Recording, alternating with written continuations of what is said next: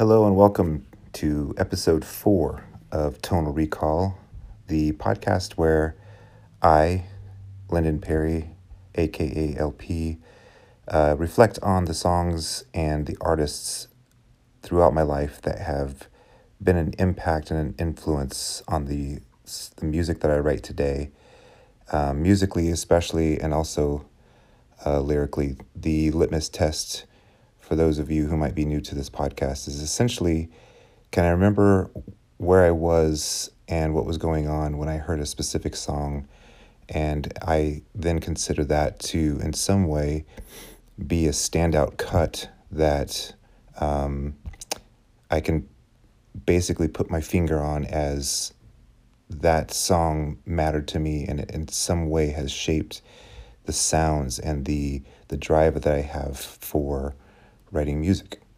Just as a quick recap, episode 1 was Don't Bring Me Down by ELO. Episode 2 was Foreplay/Long Time by Boston. I took a quick sidetrack on episode 3 in honor of my Sweet Pea, who was put down just a few weeks ago with the song Sweet Pea by Amos Lee. And that brings me to this week's shout out. I wanted to shout out to Derek and Linda Celebrezzi, who this weekend are celebrating their 3rd anniversary. So congratulations, Derek and Linda. And it was very sweet that both of them reached out to me to say, hey, hope you're doing well with the loss of a family friend. This is the first time I'd ever spoken with Linda on the phone. She felt compelled to break into a conversation that I was having with Derek and really encourage me and share a poem with me that was very timely and meaningful. And so appreciate you both and for your encouragement. This week, I want to go into a song called Another One Bites the Dust by Queen. I'm calling this Track and Field Part 1 because there's a few songs that I learned about when I was in track and field in junior high. Just a quick side note before I get into that story, though. It's interesting to go back and listen to these songs in 2018 when we actually have the internet, we have smartphones, and we have Wikipedia pages. When these songs came out, all we had was the radio and what the DJ told us about them. And now, at least the songs that I have highlighted so far have so much information online about them that really brings out interesting nuances about the songs. All the songs that I've covered so far have their own Wikipedia pages, in fact. And Another One Bites the Dust certainly is no exception to that. But let's talk about track and field for a second. I was at Edison Junior High School from 6th through 8th grade. So I would have entered Edison Junior High School in 1980 and graduated, if you will, from the 8th grade in the summer of 1983. And so in 1980, a song came out from a band called Queen, which was an English rock band, but to put them in the genre of rock is to limit them too much. They were very experimental, used a lot of orchestration and big vocals and recording techniques that a lot of other bands weren't using at the time.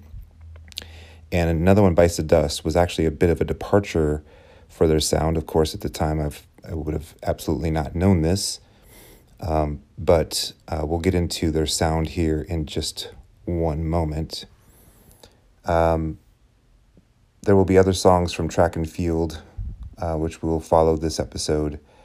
Just to give you a precursor for next week, the anthem I Love Rock and Roll, which is both true in my life, and the title of an amazing song by Joan Jett will be the next episode. All right, so let's do lyrics here because before I did the research on this song, there were a handful of lyrics in this song that I had absolutely no clue were in this song. From the top, Steve walks warily down the street. Pause. I had no idea that this song started off with a boy's name, Steve. And I don't even think I knew that this character was walking warily down a street. I don't even know what I thought the first line was. Maybe I should do that next time. Write out the lyrics that I think are going on and then actually listen to the lyrics or read the lyrics and compare. So unpause. Let's start from the beginning of there again. Steve walks warily down the street with the brim pulled way down low. Ain't no sound but the sound of his feet.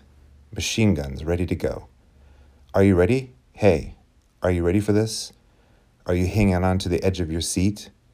Out of the doorway the bullets rip to the sound of the beat. Another one bites the dust. Another one bites the dust. And another one gone, and another one gone, another one bites the dust. Hey, I'm gonna get you too. Another one bites the dust. How do you think I'm going to get along without you when you're gone? You took me for everything that I had and kicked me out on my own. Are you happy? Are you satisfied? How long can you stand the heat? Out of the doorway the bullets rip to the sound of the beat. Another one bites the dust. Another one bites the dust.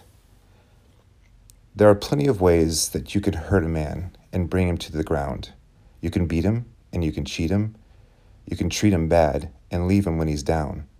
But I'm ready. Yes, I'm ready for you. I'm standing on my own 2 feet. Out of the doorway the bullets rip, repeating to the sound of the beat. Another one bites the dust. Another one bites the dust. And so on. As popular as this song was, which was one of Queen's most popular songs of all time, it's possible that I heard this song maybe, on a radio at some point in time, but the time I absolutely remember hearing this song was at a track and field event at Edison Junior High School. Somebody from our team, if you will, had a big radio, which back in the day we called a ghetto blaster. At the time, I don't even think I knew what a ghetto was, and I'm not sure or not if that's an offensive term, so I apologize if it is, but we called it a ghetto blaster. It's just a big radio with usually a cassette deck in it, of course, and then a compartment for probably a dozen D-cell batteries. These were not light, and so somebody brought one of these to the events, and I'm pretty certain that we were listening to radio because I do remember a broad mix of songs. But I remember this song in particular, and the meet was being held at Edison Junior High School, and I remember being very drawn to this song, sitting on the ground waiting for my event, which I'll get to here in a second, laying back in the grass and just staring up at the sky and hearing this song, and how it just really moves and and grooves, just a serious rhythm going on, which we'll also get into.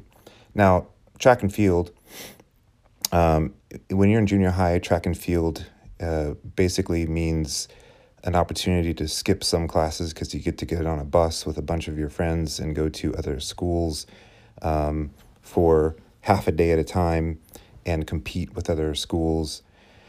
Track and field, when you are a 6th grader, 7th grader, 8th grader, is really less an exploration or a show of your athleticism and more of a realization that there's some pretty darn cute girls even at other schools. They don't even have to wear the same color jersey. And you also learn about the smell of BO. You learn about the smell of suntan lotion because in the spring in Midwest, you both have the potential of getting burnt to a crisp in the sun and or a wind burn from the wind and the sleet and the rain and the snow, as we've learned, especially this year. And so let's talk about what was my specific event. Very not proud to say that it was the very unsexy discus. I threw the discus. I don't even know what got me into it. I do remember Coach Norman and his ability to just throw the discus for what felt like a few neighborhoods away. And I don't know. I don't know why the discus. The discus, in my opinion, should have never been invented. When I think about Olympic events and how they make sense in sort of the perpetuation of human life, if you need to hunt for food, you need to learn how to run long distance. You could even use the javelin. That could come in handy if you're trying to hunt. If you need to outrun a predator, sprints and hurdles makes a lot of sense. I could even see long jumps. You got to get from this cliff to that one, or you've got to get over this part of the river or whatever. But the discus, unless you're Captain America, I don't understand what good a discus is. Let me spin 180 degrees and fling this circular weight in a very general direction. And I don't know, maybe this is where prayer comes in. You spin around 180, wing it as hard as you can, and pray that it hits something that matters to you, whether that's your enemy or your prey. I don't know. But I digress. Nonetheless, the discus. So I was likely 11 when I heard this song. It came out in 1980, and so that would have been about right. And what I remember about this song in particular was certainly the beat, but also these strange sounds that were happening. And I have done some research on the song, of course, and those strange sounds are a combination of unique ways to play the guitar, and then these recordings of piano chords that were then played backwards to build as a crescendo.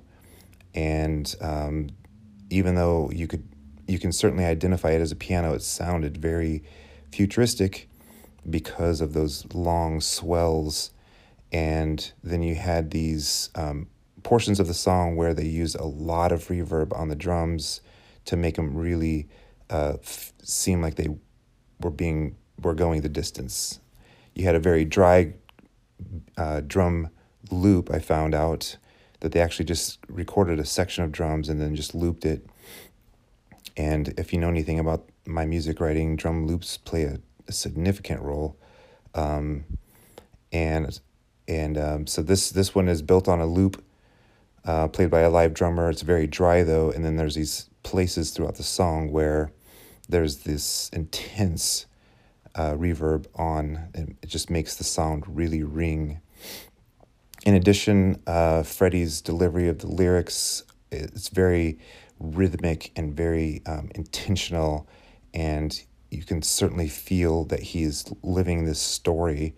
The story is interesting. It sounds like it's a somebody who's broken up with his girl and is basically loading up his machine guns as one does, and going down the street. There's some theories online that he went to the doorway of his lover and just opened fire.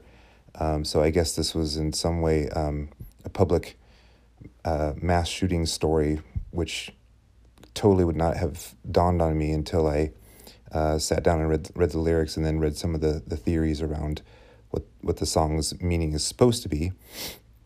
But his delivery of those lyrics are just incredible.